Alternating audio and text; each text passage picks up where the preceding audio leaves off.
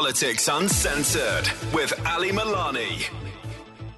Hello everybody, welcome to Politics Uncensored. I'm Ali Milani. I'm joining you for another week of politics and news from across the UK. Joining me this week, we've got a huge array of really exciting guests, including Mohammed Amin, former chairman of the Conservative Muslim Network.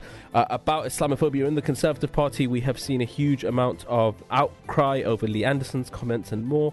We've got Ben Jamal, director of Palestine Solidarity Campaign, about the government's pushing back against the pro-Palestinian protests. But before we get to them, we do the Week Unwrapped. That's where we discuss the biggest political stories of the week. And joining me in the studio this week is Samuel K, political commentator, social media. I'm going to call you an influencer. I hope that's okay. Joining me in the studio. Sam, how are you keeping? I'm doing well, thank you. How are you doing? I am surviving. It has been a crazy week in politics, from I think from the House of Commons making fools out of themselves on the Gaza ceasefire vote, all the way to Lee Anderson's comments and the storm around Islamophobia. And I think I want to start us there, if that's okay. And this has been the major news story over the last week. Coming out of Lee Anderson's comments about Sadiq Khan, more than half of Tory members in a poll say Islam is a threat to British way of life. Figures for the party is twice proportional among the overall population, and comes amid a row over comments, including the likes of Lee Anderson and Suella Braverman about Sadiq Khan. The poll of 521 Conservative members by opinion found that 58% say Islam poses a threat to this country, double the proportion of the overall population who believe the same. I mean, that's quite concerning in and of itself. It found that 52% believe the increasingly prominent conspiracy theory that parts of European cities are under Sharia law and are no-go areas for non-Muslims. Sam, let me get your initial responses to, first of all, the poll around Tory members showing that 58% believe Islam poses a threat to this country. I think it's a result, largely, of the way that Tory ministers like Lee Anderson conduct themselves in public, the things they're saying in public. I think that when I look at Lee Anderson's comments, if I just may expand on this, I see a diversion tactic, largely. I think people like Lee Anderson, Suella Braverman, Tory party, they've largely destroyed the country over the last 13 years, to be frank, through austerity, all sorts of things. And what they're now trying to do is the classic division, where they try to attack minority groups, attack the Muslim community. And, I just find it disgusting. I mean, growing up, I've experienced racism, I've seen racism, but, I kind of maybe was naive in thinking that it perhaps wouldn't get to the level where we see top ministers, just saying things, and other ministers coming out and kind of not really condemning it as well. Yeah, I caught a lot of heat for this week, because I said essentially I called Lee Anderson a one-trick pony. 30p Lee, by the way. Yeah, 30p Lee, a one-trick pony. And the reason I said that is, look, he plays this character of, and we've seen it in other politicians, the no shit talking, straight talking, bravado MP, and he's saying what everyone else is thinking. The problem with that is that kind of politician that is saying what everyone else is thinking and is non-PC and is anti-woke, it's always the same thing with them, and that's attacking vulnerable people. That's the only kind of politics 100%. They have, right? We're talking about Muslims here. You've talked about you experiencing racism, but what we've seen from Lee Anderson is attacking working class communities, attacking Muslims, attacking migrants, attacking refugees. They just have one tactic, no? That's it. That's like 100% nail on the head. I've this has been saying this. I've kind of been in politics, if you will, since like 2016, 2017, and it's always been the same tactic.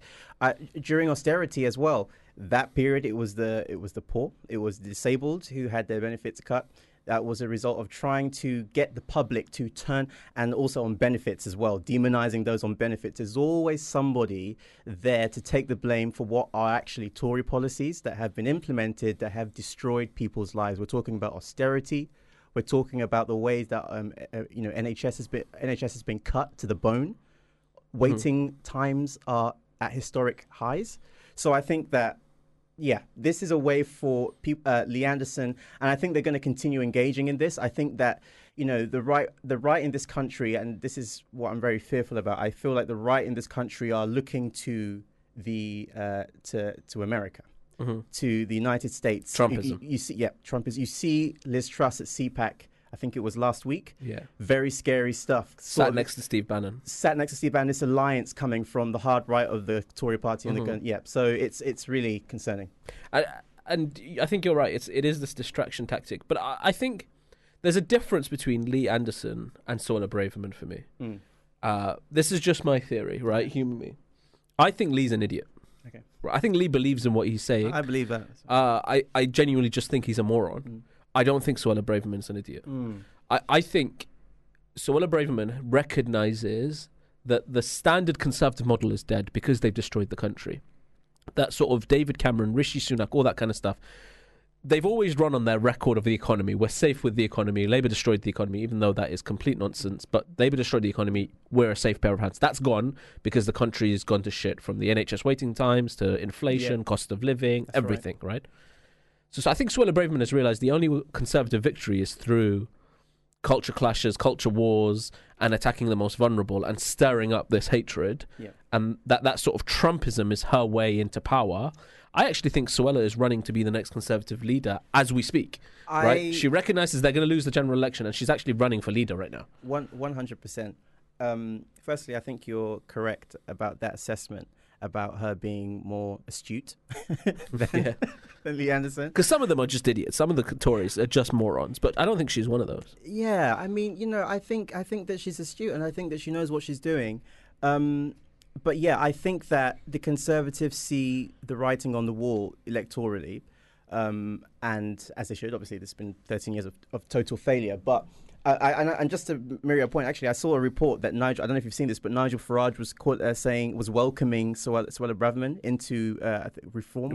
Yeah. So that's very interesting. Yeah, they tried to get Lee to join as well. Yes, as well. So watch this space. I think that you're right. I think the radical right in this country are on the up. They're trying to.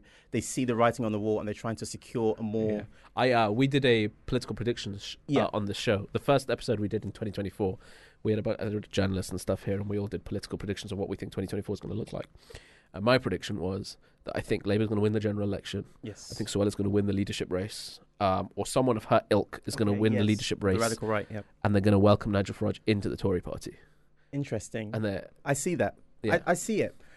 And just to add to the point about Labour, just if I could, I feel like Labour will win, yes. But and I was just saying this to someone else the other day. I think it'll be historically low turnout. Oh right, okay. If anything of the recent by-elections are to judge by, obviously we know by-elections they are obviously lower turnout than the general. But even still, I've been looking at the averages for they're lower than that. So I think that. Look, Labour's going to win just because how pissed people are with the. I mean, my cat would win as a Labour candidate right now, and that's largely because of the anger towards the Conservatives. Yeah. One thing I want to touch on before we move on from the story, one of the big parts of this story is not actually the Conservative MPs and public figures, but the members, members of the public, in essence. There is a tendency, I think, for people to say, well, look, the fucking public is racist, right? Look how shit Britain is, for example. And I don't believe that, right? Yeah. How much of this do you think is the public just following the narrative that the political establishment sets? Yeah. Because what we've had, I don't know how well, I think we're about the same age, right? I think for most of our adult political lives, we've had attacks on working class people who take benefits, disabled people, migrants, all that kind of stuff. And the political establishment, there's been no pushback really on it. Some from Jeremy Corbyn's leadership, but again, there wasn't much space to do that because of all the other stuff going on. So the normal public discourse is that the country's in a state either because of migration or refugees or the Brown family next door.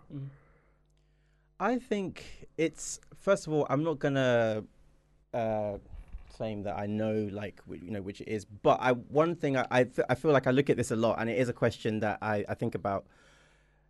There is a concerted effort, but like we spoke about the US and also in the UK, by billionaire press to demonize certain groups. But what I'm saying is there's no pushback. There's no political lead. Like I would expect. Right. And look, this, as a member of the Labour Party, I've been a council candidate, all this kind of, everybody knows who I am. What I would want for us to do is to draw a line in the sand and go, no, the waiting lists in your hospitals are not because of migrants and refugees and working class communities. Yeah, they're because of, but we're not really making that argument. As in the Labour leadership. And by the way, I'm not just having a go at. I am saying Keir needs to do more, but the Labour establishment, even Ed didn't do it. Yeah, no, I feel like for me, the Labour leadership for a very, very long time has been a complete disappointment. Mm-hmm. I don't want to sound pessimistic and doomerism, but I long since have given up hope or expectations of care. Of that they would present themselves in a way that's like you said, to protect minority groups, to come out and forcefully fight. Same with even with the Democrats in the States, they don't really fight for minority. They come out and they do say you must vote for us. They love our votes. Yeah, but when it's time to actually advocate for us. So I guess what I'm asking is, the fact that 58% of Tory voters think Islam poses a threat to the country. Yes. I think it's like 26 or 27% of the general population do. Right. What I'm asking is that surprising, given that Muslims and minorities are being attacked by the Tories and not really defended by Labour? I think that number would be lower if we did, like we've discussed, if we did have a Labour leadership that was more forceful with that. But I think that, I don't know, it's a bit of like a cycle, isn't it? Because, you have people who, let's be real, are attracted to a certain type of politics. And then you also have a media, which is ever more emboldening that type of rhetoric. So I feel like those things are feeding into each other. It's just easy narrative as well, right? If you're sat in an A&E waiting room and it's filled to the brim and you've not seen someone for 8 hours, exactly, which I was in the case of doing, and Nigel Farage comes across and goes, "Hey, Sam, see that black family or that brown family, they're gone in before you. That's the problem. There's too many people in this country." That's an easy narrative to buy than to say chronic, decade-long underfunding in the NHS has broken the system. Absolutely. It's low-hanging fruit. Yeah. It's the idea that, we don't have to really think about these things deeply. We can just blame, I don't know, maybe the black person down the road. They're the ones making the waiting times go up. Yeah. Yeah. So in conclusion, Lee Anderson's a waste man. We're going to move on to story number 2, which 30p Lee. 30p Lee. I'm still waiting. I've put out so many breadcrumbs for him to have a go at me, and he's not had a go. On Twitter? Yeah, Lee, please. No. Stop ignoring me. I'm desperately attention-seeking here. By the way, I heard he used to be a Labour councillor. He did. How embarrassing is that? Crazy. How embarrassing is that? Yeah. I mean, the fact that he ever felt comfortable to be on a Labour ticket is crazy. Miss you, Lee, thinking of you. Story number 2. MPs facing threats to their safety will get extra security as part of a £31 million package to help protect the UK's democratic process from disruption. The government has announced measures could include the provisions of bodyguards for MPs most at risk. The funding will also be used for additional patrols in response to increased community tension. Home Secretary James Cleverly said MPs no MP should have to accept threats or harassment as part of their job. There has been growing concern in recent months over MP safety since the outbreak of the war in Gaza. I'm going to talk about Gaza in a second because I actually think this story is a little bit more insidious than it looks. But I just want to ask you a quick question about MP safety. We've had 2 MPs killed in recent years. I'm asking, initially, let's completely divorce Gaza and what's happening as a response to this.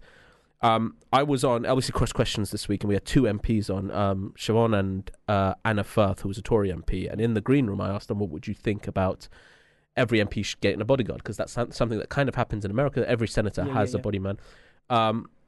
Initially, just your gut feeling, what do you think about MPs getting bodyguards? Because their reaction was it would just put distance between us and constituents, and it's not really needed.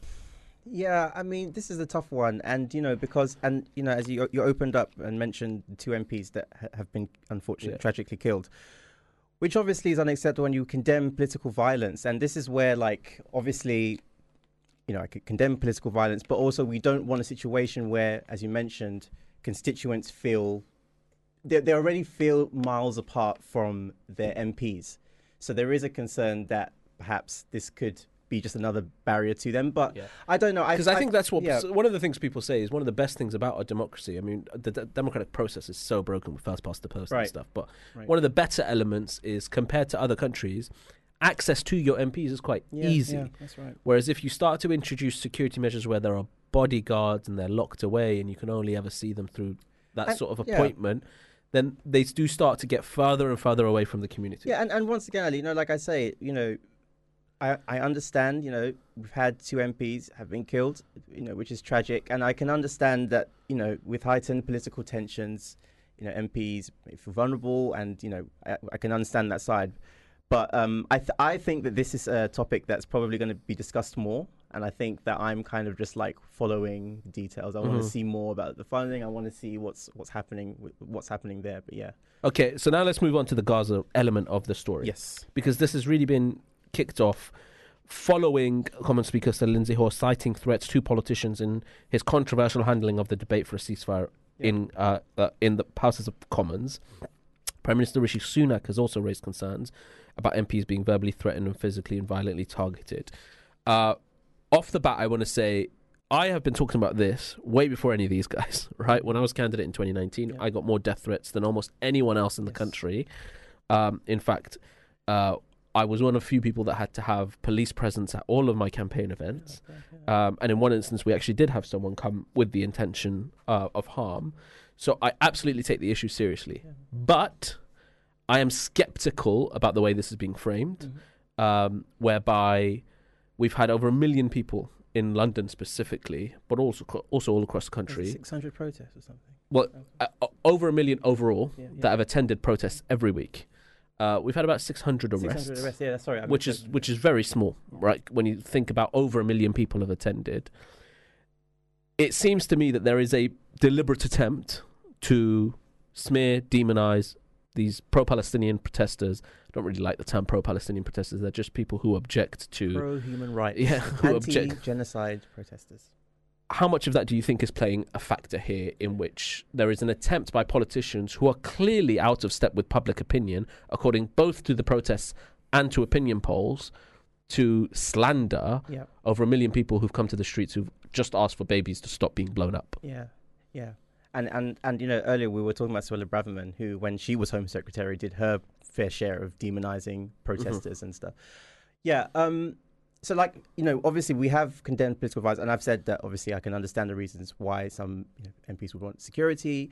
But I think that's a different discussion, like you said, from some of the circumstances around this and Gaza. And like you said, I think I share some of that skepticism of how this security discussion and rhetoric is being used.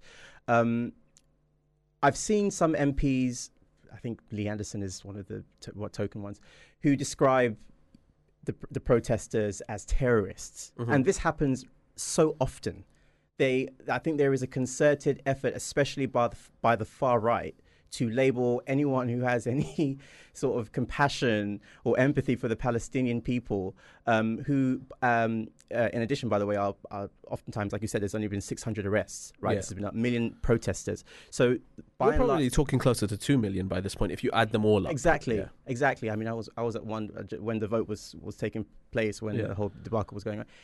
Peaceful, right?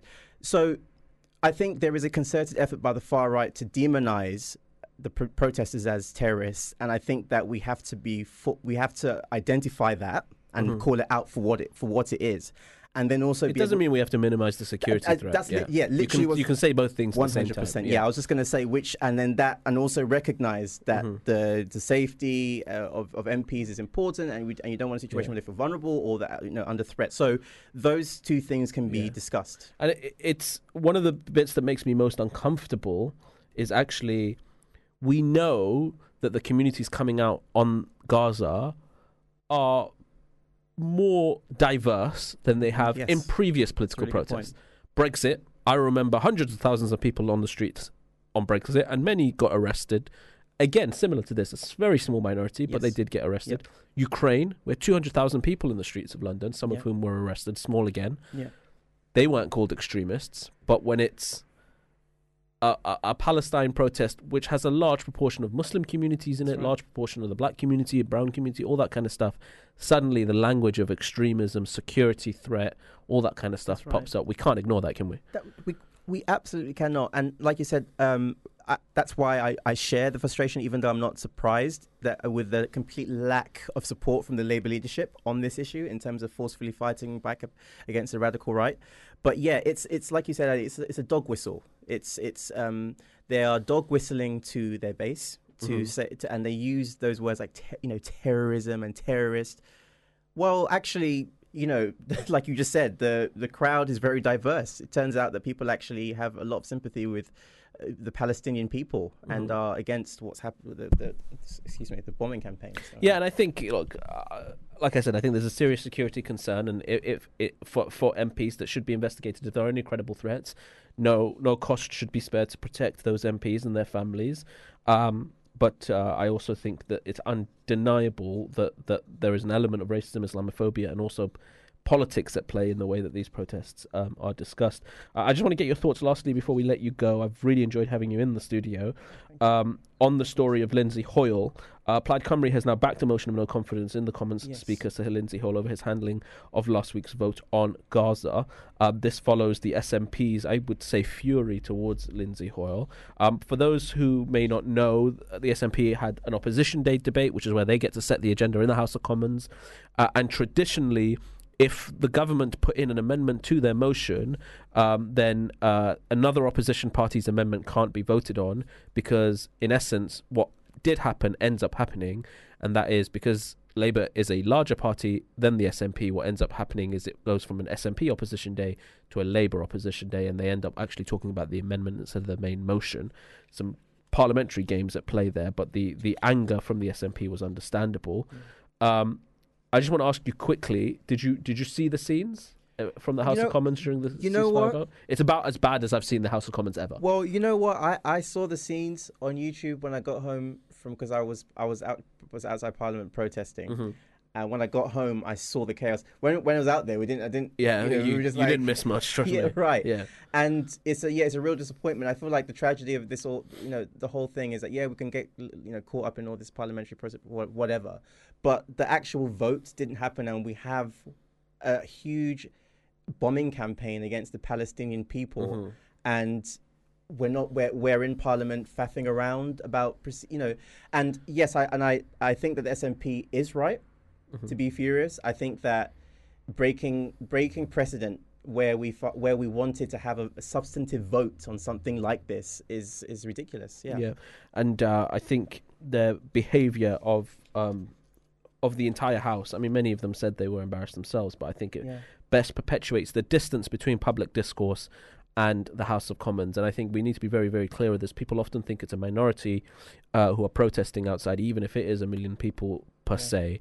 But the reality is YouGov polling and many other polling companies have shown that actual general population consensus is with the protesters and not with... There were 600 people inside the Palace of Westminster that day, thousands of people outside, and we have definitive political data that suggests that the population of this country is actually with the people outside of that chamber and not with inside, and their reaction reflects that. Thank you so much. That's Samuel Kay, political commentator, and I'm now calling him political influencer, who's joined me in the studio. Sam, thank you so much for joining us. We're going to continue on this topic of Islamophobia within the Conservative Party that's been dominating the news this week. We're going to continue that after this. Fubar Radio presents The Dating Show. So we have got the incredible Sunita. How does Sunita whittle down the people she wants to talk to the people she doesn't? What's your criteria? Well, you've got to be an adult. Okay. That's always a good start. Always a good start. But when I'm an adult, not just like 18, you've got to be like not young enough to be my child. You have to ideally be London-based, because I am. Yeah. Although I don't mind if you've got a country pad, that would be nice. So at the minute we're going with age and location are important. Age and location are good. Every Friday from 6 p.m. Fubar Radio. Welcome back. This is Ali Milani on Politics Uncensored at Fubar Radio. We've been talking to the wonderful Samuel Kay, political commentator. You can follow Sam on Twitter and on all social media platforms. He's got some brilliant stuff that he puts out, so I do recommend going and following him. I think it's Samuel K Official on Twitter that you can go and follow him on. But we're continuing on the story of Islamophobia, and it's the story that's been dominating the news this week. According to a new study, more than half of Tory members in a poll say Islam is a threat to British way of life. It follows comments made by Lee Anderson, who claimed Islamists had gotten control of Sadiq Khan and he had given our capital away to extremists. Anderson has refused to apologise for the comments and has since been suspended from the party. British Prime Minister Rishi Sunak, official spokesperson, said that whilst the language used was wrong, he didn't believe Anderson was a racist. Sadiq Khan has urged Sunak to call the remarks racist and Islamophobic, stating that Anderson had poured petrol on the fire of hatred. We've seen commentator after commentator, actually political MP, Tory MP after Tory MP in the media this week, all of whom pretty much have refused to even say the word Islamophobia. Well, joining us now, we have Mohammed Amin, former chairman of the Conservative Muslim Group, who resigned from the party in 2019 after Boris Johnson was elected leader. Mohammed, thank you so much for joining us. Can you give us your initial reactions to what Lee Anderson has said about Sadiq Khan? Good afternoon, Ali. Well, Lee Anderson was basically attacking Sadiq Khan in a way that he would not have attacked him if Sadiq Khan had not been a Muslim. He accused Khan of giving over control of London to Islamists, to his mates, and that with Khan being a Muslim, there is a clear understanding from everybody who hears those remarks that he's getting at Khan because Khan is a Muslim. And that is anti-Muslim bigotry. And if you understand Islamophobia to mean anti-Muslim hatred, prejudice, and bigotry, then clearly his remarks were Islamophobic. Can I ask, Mohammed, you were a member of the Conservative Party, chairman of the Conservative Muslim Group. I assume you still identify yourself and your general politics as a conservative in the traditional sense of the word, but you felt the need to leave the party. Why is that? Well, not only did I leave the party, during the general election campaign of 2019, I didn't want to sit on the sidelines any longer. And so I joined the Liberal Democrats, and I've been a grassroots Liberal Democrat ever since, although I'm not speaking for the Liberal Democrats tonight, for example. Sure. Yeah. I was a Conservative Party member for 36 years. I never felt that the leadership of the Conservative Party was either racist or anti-Muslim. However, there were many grassroots Conservative Party members who were both racist and anti-Muslim. My view is that the best way to eventually get rid of those people is for more Muslims to join the Conservative Party. And that view hasn't changed. I left the Conservative Party because I considered Boris Johnson to be morally unfit to be Prime Minister, and I didn't want to be a member of a party that chose him as its leader. Can you tell us a little bit about, you talk about your experience with Conservative members from at all stages, and you felt that while the leadership might not have been Islamophobic, you've certainly experienced some Islamophobia yourself. Can you tell us a little bit about those experiences and what that was like? Actually not. My awareness of anti-Muslim prejudice and racism amongst Conservative Party members comes from things like the survey from Hope Not Hate you've just talked about. There was a similar survey that Hope Not Hate commissioned in 2019. There have been other surveys of Conservative Party members. There are Conservative local activists, councillors who have been regularly in the media with anti-Muslim remarks and being sanctioned for it. That's where it comes from. At a purely personal level, I have not encountered anti-Muslim prejudice against myself. However, that's partly because of certain characteristics about me. At its simplest, I'm clean-shaven. I don't have a beard. I wear a suit and tie. I don't normally dress the way that people dress in the Indian subcontinent, for example. You get far more prejudice directed against Muslim women, particularly if they're wearing hijab, even more so, of course, if they're wearing niqab and burqa. So it's important not to form the false impression that just because I haven't experienced it personally, it doesn't exist. I'm extremely aware that it does exist. I've been approached when I was chairman of the Conservative Muslim Forum by many people inside the party, Muslims, who had experienced anti-Muslim prejudice. And because we were not a formal part of the complaints process, I always used to say to them, make a formal complaint. But the complaints process run by the Conservative Party was wholly inadequate. Yeah. So I want to ask you I'm glad you've made that clarification and made that point. Before you resigned and in your time as the chairman of the Conservative Muslim Group, how did the Conservative Party as a machinery take Islamophobia, anti-Muslim bigotry when you raised it? Because I know, because me and you have done media appearances together previous to this, that you had spoken about this form of racism prior to you leaving the party. How was that received? My clear perception, and this included meetings of 1-on-1 or 2-on-1 with the party chairman at that time, Brandon Lewis, is that the leadership wished that the problem would go away, but didn't want to take the actions that seriously dealing with this would entail, which would involve excluding members, suspending members, and keeping them suspended. It was always a conflict between, in my view, between trying to do the right thing and trying to get more local councillors elected, etc. And a good example is the Zach Goldsmith mayoral campaign of 2016, when he was trying to paint Sadiq Khan as a sort of Muslim extremist. What David Cameron, as party leader, should have done was to stamp on Zach Goldsmith very hard, no matter what that did to Zach Goldsmith's electoral prospects. Instead, Cameron basically sort of tried to ignore it, or even rode in behind him at one stage when he was talking about an allegedly extremist imam. And it's that, and it's not because I think that Cameron was in any way personally Islamophobic or anti-Muslim, but he wanted a Conservative to win the London mayoral election, and he was willing to put all issues of principle to one side to try to achieve that. So in a sense, would it be fair to say that it was seen as a little bit of an inconvenience politically? Yes, very much so. Yeah. There was the Conservative, during the 2019 leadership election campaign, Sajid Javid managed to bounce all the other candidates into agreeing to have an inquiry into Islamophobia in the Conservative Party.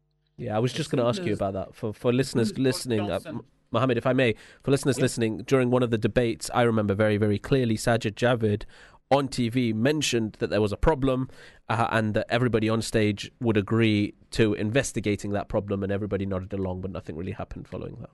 Yep. What happened was that Boris Johnson straight away started to backpedal, kick it into the long grass, as they say. Eventually, an inquiry was launched with very tightly drawn terms of reference to ensure that the inquiry couldn't cause any problems for the party. It was also broadened into looking at the party's complaints process as a whole, rather than specifically about Islamophobia. It's conducted by Swaran Singh, who I spent an hour talking to over Zoom, because by then it was the pandemic. I think he's a really nice man. He did his best within his terms of reference. I'm quoted a couple of times in his report, but frankly, nothing meaningful has happened since. And the Conservative Party drew the terms of reference of that inquiry in such a way as to avoid the risk of anything serious happening. Okay, and Mohammed, if I may, I want to ask you a little bit about the state of the Conservative Party now. I recognise that you're a Liberal Democrat member now, an activist, but you, like you said, you did spend 36 years as a Conservative Party member, and you were the chairman of the Conservative Muslim group. In the past, you mentioned that you never really did feel that there was serious anti-Muslim hatred at the leadership of the Conservative Party. But since Boris Johnson's election in 2019, I think this is a very different Conservative Party. Some draw parallels to Donald Trump's sort of colonization of the Republican Party. But now we have very prominent Conservative politicians like Suella Braverman, people like Lee Anderson, Jacob Rees-Mogg and others, many of whom have at best said, controversial, divisive things about Muslims, at worst go into full frontal Islamophobia. So I just want to ask you now, your view now, do you think that the Conservative Party is an Islamophobic party? No, I don't. And even Mr. Johnson, I was often asked about Mr. Johnson because I was extremely critical about his article in the Telegraph where he compared Muslim women wearing niqab and burqa to letterboxes and bank robbers. I was critical because I believe he wrote that article knowing that it would lead to Muslim women on the streets being attacked, but he didn't care because the article positioned him the way he wanted to be positioned with the membership of the Conservative Party, because he knew there was a leadership election coming up. But did I think Johnson himself had anti-Muslim views? I had no reason to believe that. And again... Wait, how does that work? He wrote something knowing that Muslim women could be physically attacked on the streets. Correct. But you still don't believe that he had anti-Muslim hatred personally? Correct. Absolutely. How do you score the two things? I believe that he has anti-Muslim hatred. I need evidence, and I have never seen any evidence to that. I mean, isn't writing something so abhorrent as Muslim women being letterboxes, knowing that it leads to increase in Islamophobic hate crime to Muslim women on the streets, how is that not evidence? All the evidence you need. It's evidence of a really bad human being who doesn't care about other people and will let other people get injured to advance his political career. But that's not the same as saying that he hates Muslims. Okay. I'm shocked to hear you say that, to be honest. And what leads you to believe that the Conservative Party now isn't Islamophobic? Because, I mean, they've had Lee Anderson, to their credit, have withdrawn the whip, but Suella Braverman has made similar comments around Islamists taking over Britain and being in control of Britain. You've had a swathe of MPs now saying what happened to Lee Anderson was wrong and he shouldn't have had the whip suspended. Clearly, Islamophobia, at the very best, isn't taken seriously. At worst, is griped the Conservative Party. So what leads you to saying that they're not Islamophobic? I don't want to defend Suella Braverman. She has extremely inflammatory views about all kinds of ethnic minorities and our society's multiculturalism and integration, which are quite peculiar because, of course, her own life is testament to how well integration is working in the UK. But she is not the leadership of the Conservative Party. She was Home Secretary, but she's now a backbench MP.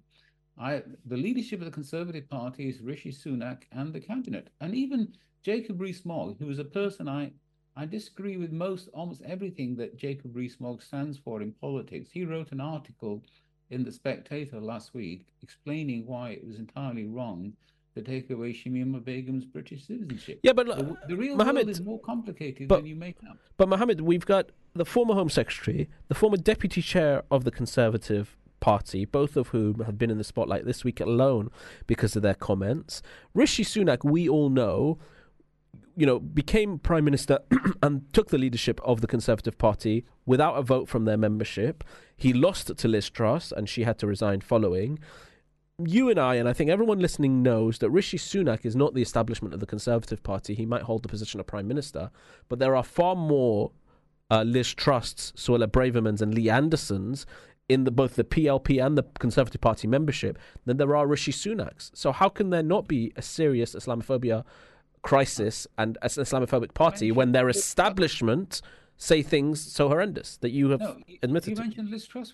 I have no reason to believe that Liz Truss is anti-Muslim. Other than being sat in CPAC next to Steve Bannon, who has said horrendous Islamophobic things, and sitting on a platform with him. Other than that? She's certainly gone downhill since she stopped being Prime Minister.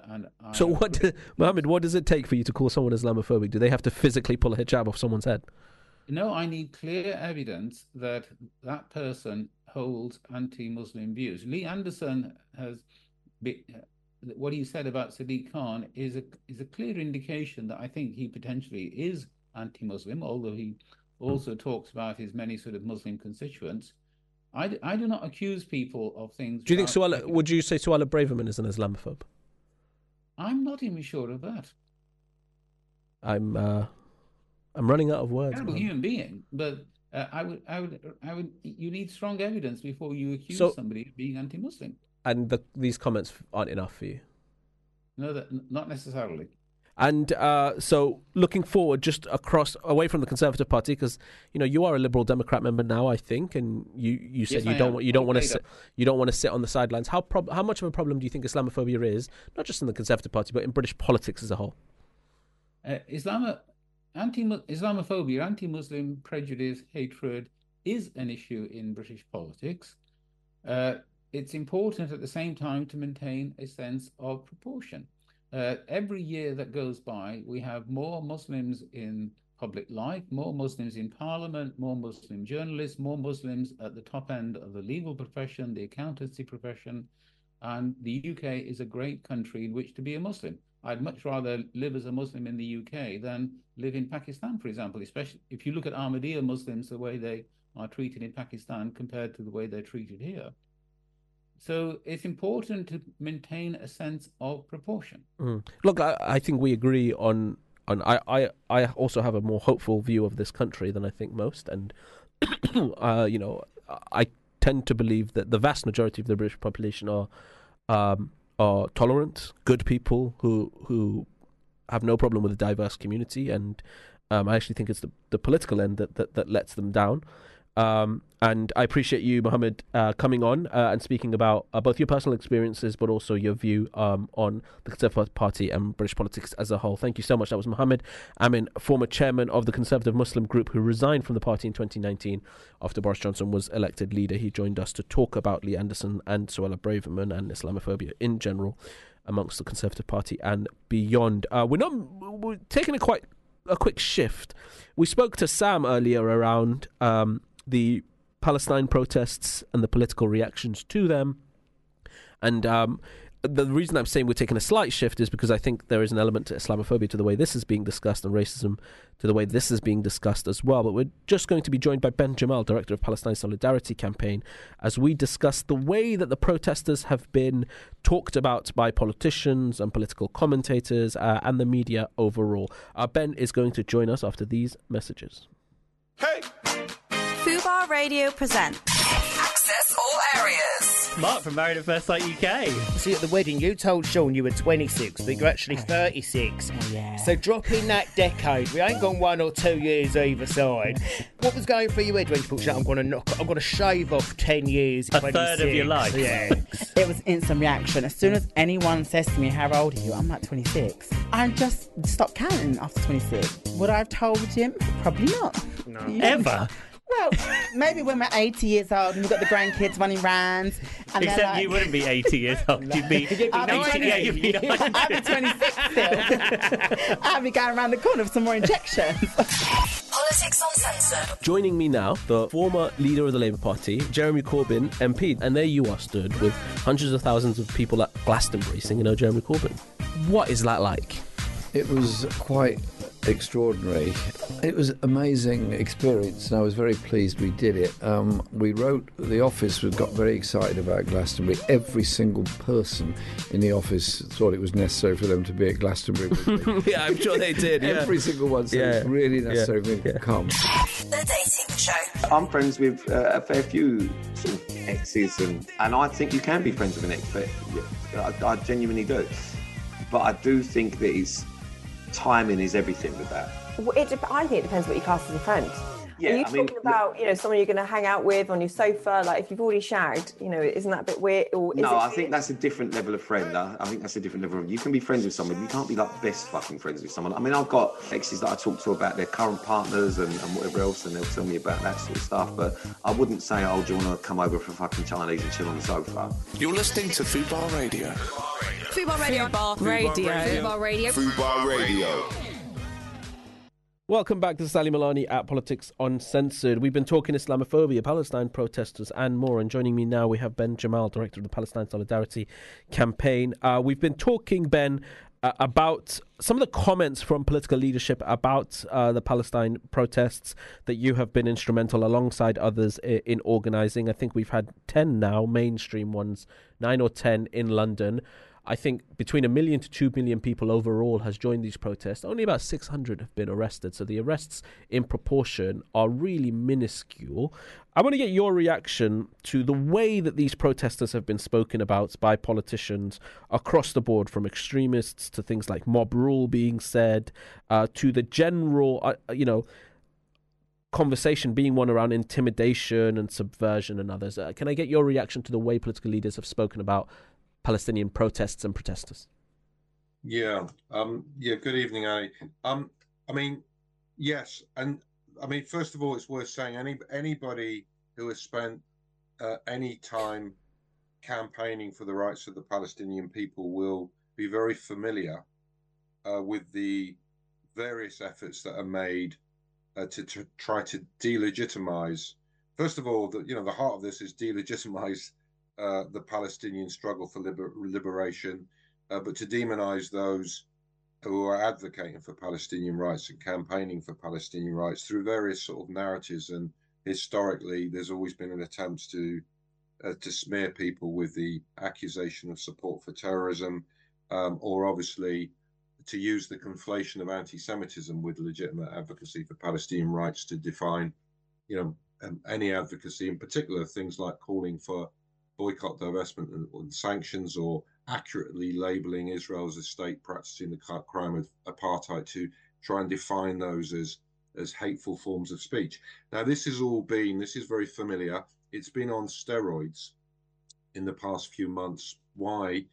Because of the scale of the mobilizations.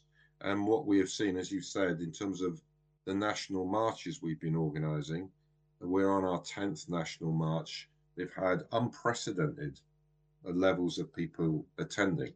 The largest march on November the 11th, we estimated there were 1 million people there. Most of them have had hundreds of thousands attending. And this has been an evidence of the complete disconnect between, we think, a very strong body of public opinion, and the people coming on these demonstrations are coming from all walks of life, all age demographics, all corners of society, all faiths and none. The disconnect between that and how politicians are responding by continuing to support Israel diplomatically, politically, militarily, and financially. So there is so what we've seen as a response to that is an attempt to try to delegitimize these protests and suppress them through the sort of rhetoric you've been talking about. I think on our second protest in October, we had James Cleverly, the then Foreign Secretary, saying there is no purpose to these protests, they should stop. We had the former Home Secretary, Suella Braverman, obviously calling them hate marches, and then before November the 11th, when she knew full well we were not going to be marching anywhere near the cenotaph, suggesting that actually we intended to desecrate, were the words used, that this was a march intending to desecrate the cenotaph and disrupt Remembrance Day preparations. We've had in the past couple of days James Cleverly telling us it's time for us to stop because we've said what we need to say. And then now, of course, we've got the Home Secretary talking about mob rule, and other members of the Conservative Party and the political establishment are talking about Islamist hate marches. None of this bears any relation to the reality. And interestingly, the police, which have been employing under great political pressure to suppress these marches, to take action to stop them, have been increasingly heavy-handed in their policing, but the rate of arrest has still been extremely low. And in the evidence they gave to the Home Affairs Select Committee, 2 senior police officers, one of them the Assistant Commissioner of the Met, were forced to acknowledge that these have been overwhelmingly peaceful and orderly marches. So, what we've got at the moment, as I say, is an attempt to suppress the movement. But by doing so, and this is part and parcel of a wider attempt to suppress protests, to really threaten the right to peaceful assembly and core democratic freedoms.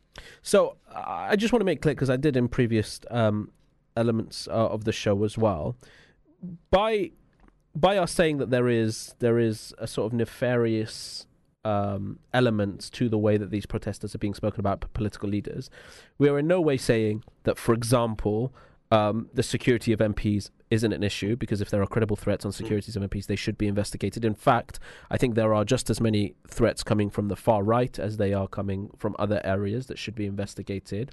We know that anti-Semitism is a serious problem in the UK, has been on the rise as a result of surveys and polling, and that should absolutely be addressed and no cost should be spared, as has Islamophobia. We've seen a 335% rise in Islamophobia. We're not ignoring any elements of those. They should all be paid attention to. But what I want to say is there is a clear difference, in my opinion, the way that politicians speak about these protests as opposed to the Brexit ones. For example, we saw hundreds of thousands of people and extreme pressure being placed on politicians to act in a certain way over Brexit. Similar in Ukraine, we had 200,000 people on the streets in Ukraine. Why is it Palestine protests are being spoken about in this way? And is it simply just because politicians are so out of step with the general population's view? What is the purpose behind Palestine protests being branded as these sort of extremists and security threats? I mean, we spoke earlier with Sam. We think one of the elements is the fact that Palestine protests are a little bit more diverse. You have more Muslims that turn out, more black and brown communities that turn out. And as a result, there's a sort of Islamophobic, racist elements to that. Do you think that's the case? Yeah, and look, you're right in relation to the double standard. We saw a very acute example of this in the sort of narratives before the protests on November the 11th, when you'll remember there was this sort of totally disingenuous moral panic and social panic whipped up, which solely served really to mobilize the far right, that there was an attempt to desecrate the cenotaph, and that it was extraordinary. It was unprecedented for people to be marching on the Saturday before Remembrance Sunday. What we were able to point out was that actually in every single year, apart from the year of COVID, there have been some form of demonstration taking place on the Saturday before Remembrance Sunday, most notoriously in 2018, when the 100th anniversary of the armistice, when there was a large pro-Brexit march. And Ben, I think the particular irony around that was not marching close to Armistice Day, calling for an armistice. I know, exactly. And look, you're right, there's a number of motivations. So one of them is, that there is across both of our main political parties at the moment an agenda of complicit support for Israel's oppression of the Palestinian people. That's been decades long. So that's part of the agenda, trying to suppress. There's a complete disconnect between where the politicians sit on the issue and broader public opinion. And I want to ask you, if I may, I don't have you for an enormous amount of time. I want to ask you about that because, I think there's an element of the politicians knowing that because just in the ceasefire vote, we had 600 or so MPs inside Parliament and thousands of protesters outside of Parliament. And all of the political evidence shows that the general population of this country agree with the thousands of people outside and not with the 600 or so, not all of them, obviously, but the majority of the 600 or so inside. Is an element of it that the politicians know that they're out of step with the general population? Yeah, and look, there was a lot of commentary in the last week that some of your listeners may have picked up in relation to comments that I had made. And one of them was where I had said there's a reason why politicians are fearful at the moment, and it is because of the pressure we're exerting. Now, that was translated as me somehow exalting politicians feeling security threats, and that's absolute nonsense. And I echo what you said. We should take the issue of politicians' security seriously. But the point I was making is what they're fearful of is that this is going to cost them at the ballot box. That's particularly prevalent in the Labour Party. They are very, very conscious. The shifts we're starting to see, not far enough, but the manoeuvrings going on in the Labour Party with Keir Starmer trying to pretend that he was voting for an immediate ceasefire, but putting all sorts of conditional clauses in. But why did he feel the need to use the language around immediate ceasefire?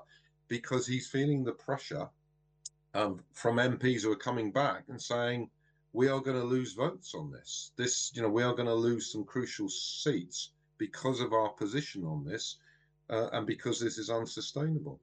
So you're right. There's an absolute disconnect, and politicians are aware of that.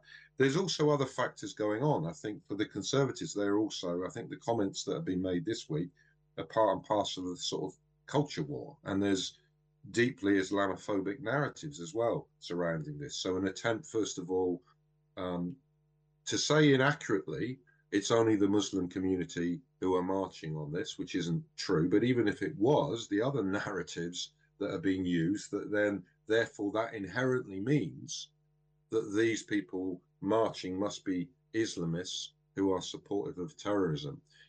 That's very much, I think, the Conservatives trying to play to a certain base, which is why we also saw all of the prevarications, despite the suspensions of Lee Anderson. We saw Conservative politicians obviously completely unwilling to define what he said as Islamophobic, and of course no action taken against Suella Braverman, whose comments this week were just as bad as Lee Anderson's. Ben, if I may ask final question in about 30 seconds, because I know we need to let you go.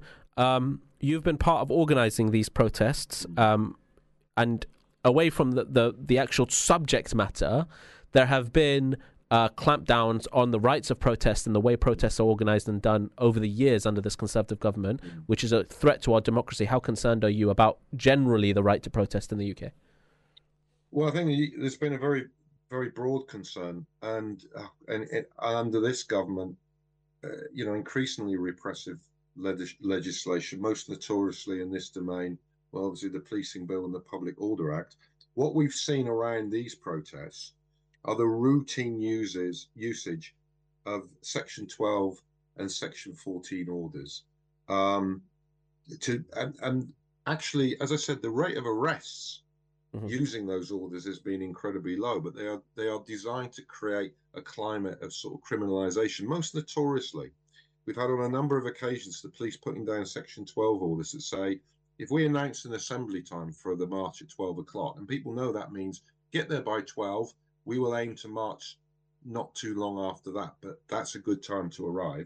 The police have been putting orders down saying if you attend the march before 12, you're in violation of a Section 12 order and risk being arrested. Now, they're not going to enforce that, but it's designed to create a climate of intimidation to create. So there's a general worry about that.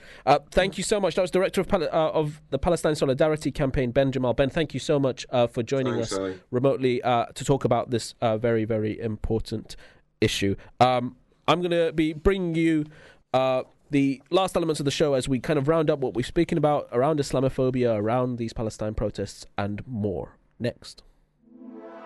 Follow us at Politics Uncensored UK for more from the show.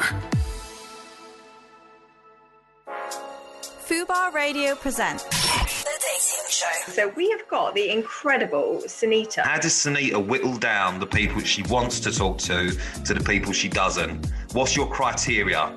Well, you've got to be an adult. Okay. That's always a good start. Always a good start. But when I'm an adult, not just like 18, you've got to be like not young enough to be my child. You have to ideally be London-based, because I am. Yeah. Although I don't mind if you've got a country pad, that would be nice. So at the minute we're going with age and location are important. Age and location are good. Every Friday from 6 p.m. Fubar Radio. Welcome back. This is Ali Maloney, Politics Uncensored on Fubar Radio. We've just had Ben Jamal, Director of the Palestine Solidarity Campaign, talking to us about these Palestine protests. We've spoken about Lee Anderson, Suella Braverman and the Islamophobia row. We had Samuel Kay, political commentator, in to talk about these issues as well. And I just want to say on the end of the show, look, no one is as concerned as I am about the security threat surrounding members of parliament and political actors. And I say that very comfortably because I was talking about this before any of these guys were. In fact, I wrote a whole chapter about it in my book, The Unlikely Candidate, can be bought at all good bookstores. And so I've been talking about this issue longer than most in the political scene. And no expense should be spared to protect our MPs. In fact, I probably lean on to the side of MPs should be given protection. And I'm equally as concerned around the level of racism in this country, including Islamophobia and anti-Semitism. Anti-Semitism has been on the rise over 1,000% in this country. And there's no doubt that while we debate these issues, Palestine discussions can veer into anti-Semitism and Islamophobia. And we should make sure that the Jewish populations feel safe in this country when issues like Gaza happen, that Muslim communities feel safe in this country as these issues happen. But we must also be clear-eyed that some of the discussions that are happening around extremism, around mob rule and intimidation of members of parliament and political actors is Islamophobic. There is no question that the association of extremism and security threats to a protesting group that is largely viewed as Muslim, as from black and brown communities, minority communities, that association isn't done by accident. And there is also no question in my mind that there are politicians who know that they're out of step with the general population and are using this narrative to distract and dissociate with their actions in Parliament. All of these things can be said at the same time and can be held, these positions can be held simultaneously. And it's very, very important that we have these conversations because the right to protest is fundamental to our democracy. And if you give these nefarious actors an inch, they'll take a mile. It'll start with Palestine protests, but then it will extend to Ukraine and to Brexit and to all the other issues that we've been campaigning on over the years. And that's why it's been so important to talk about this topic and why I appreciate our guests joining us. And that includes Mohammed Amin, who is the former chairman and Conservative Muslim the former chairman of the Conservative Muslim group, who came to talk to us about Islamophobia in the Conservative Party. He's now a Liberal Democrat member. Ben Jamal, director of Palestine Solidarity Campaign, joined us at the end of the show to talk about the government pushing back against pro-Palestine protests. And Samuel Kay, political commentator and I have now dubbed him political influencer, who has joined us. You can follow me at Ali Milani UK on Twitter and Instagram and TikTok. You can follow the show at Politics Uncensored UK, and we are Fubar Radio on all platforms. Join us next week as we continue to talk about the top political issues of the day. I've been Ali Milani. This is Politics Uncensored. Salams.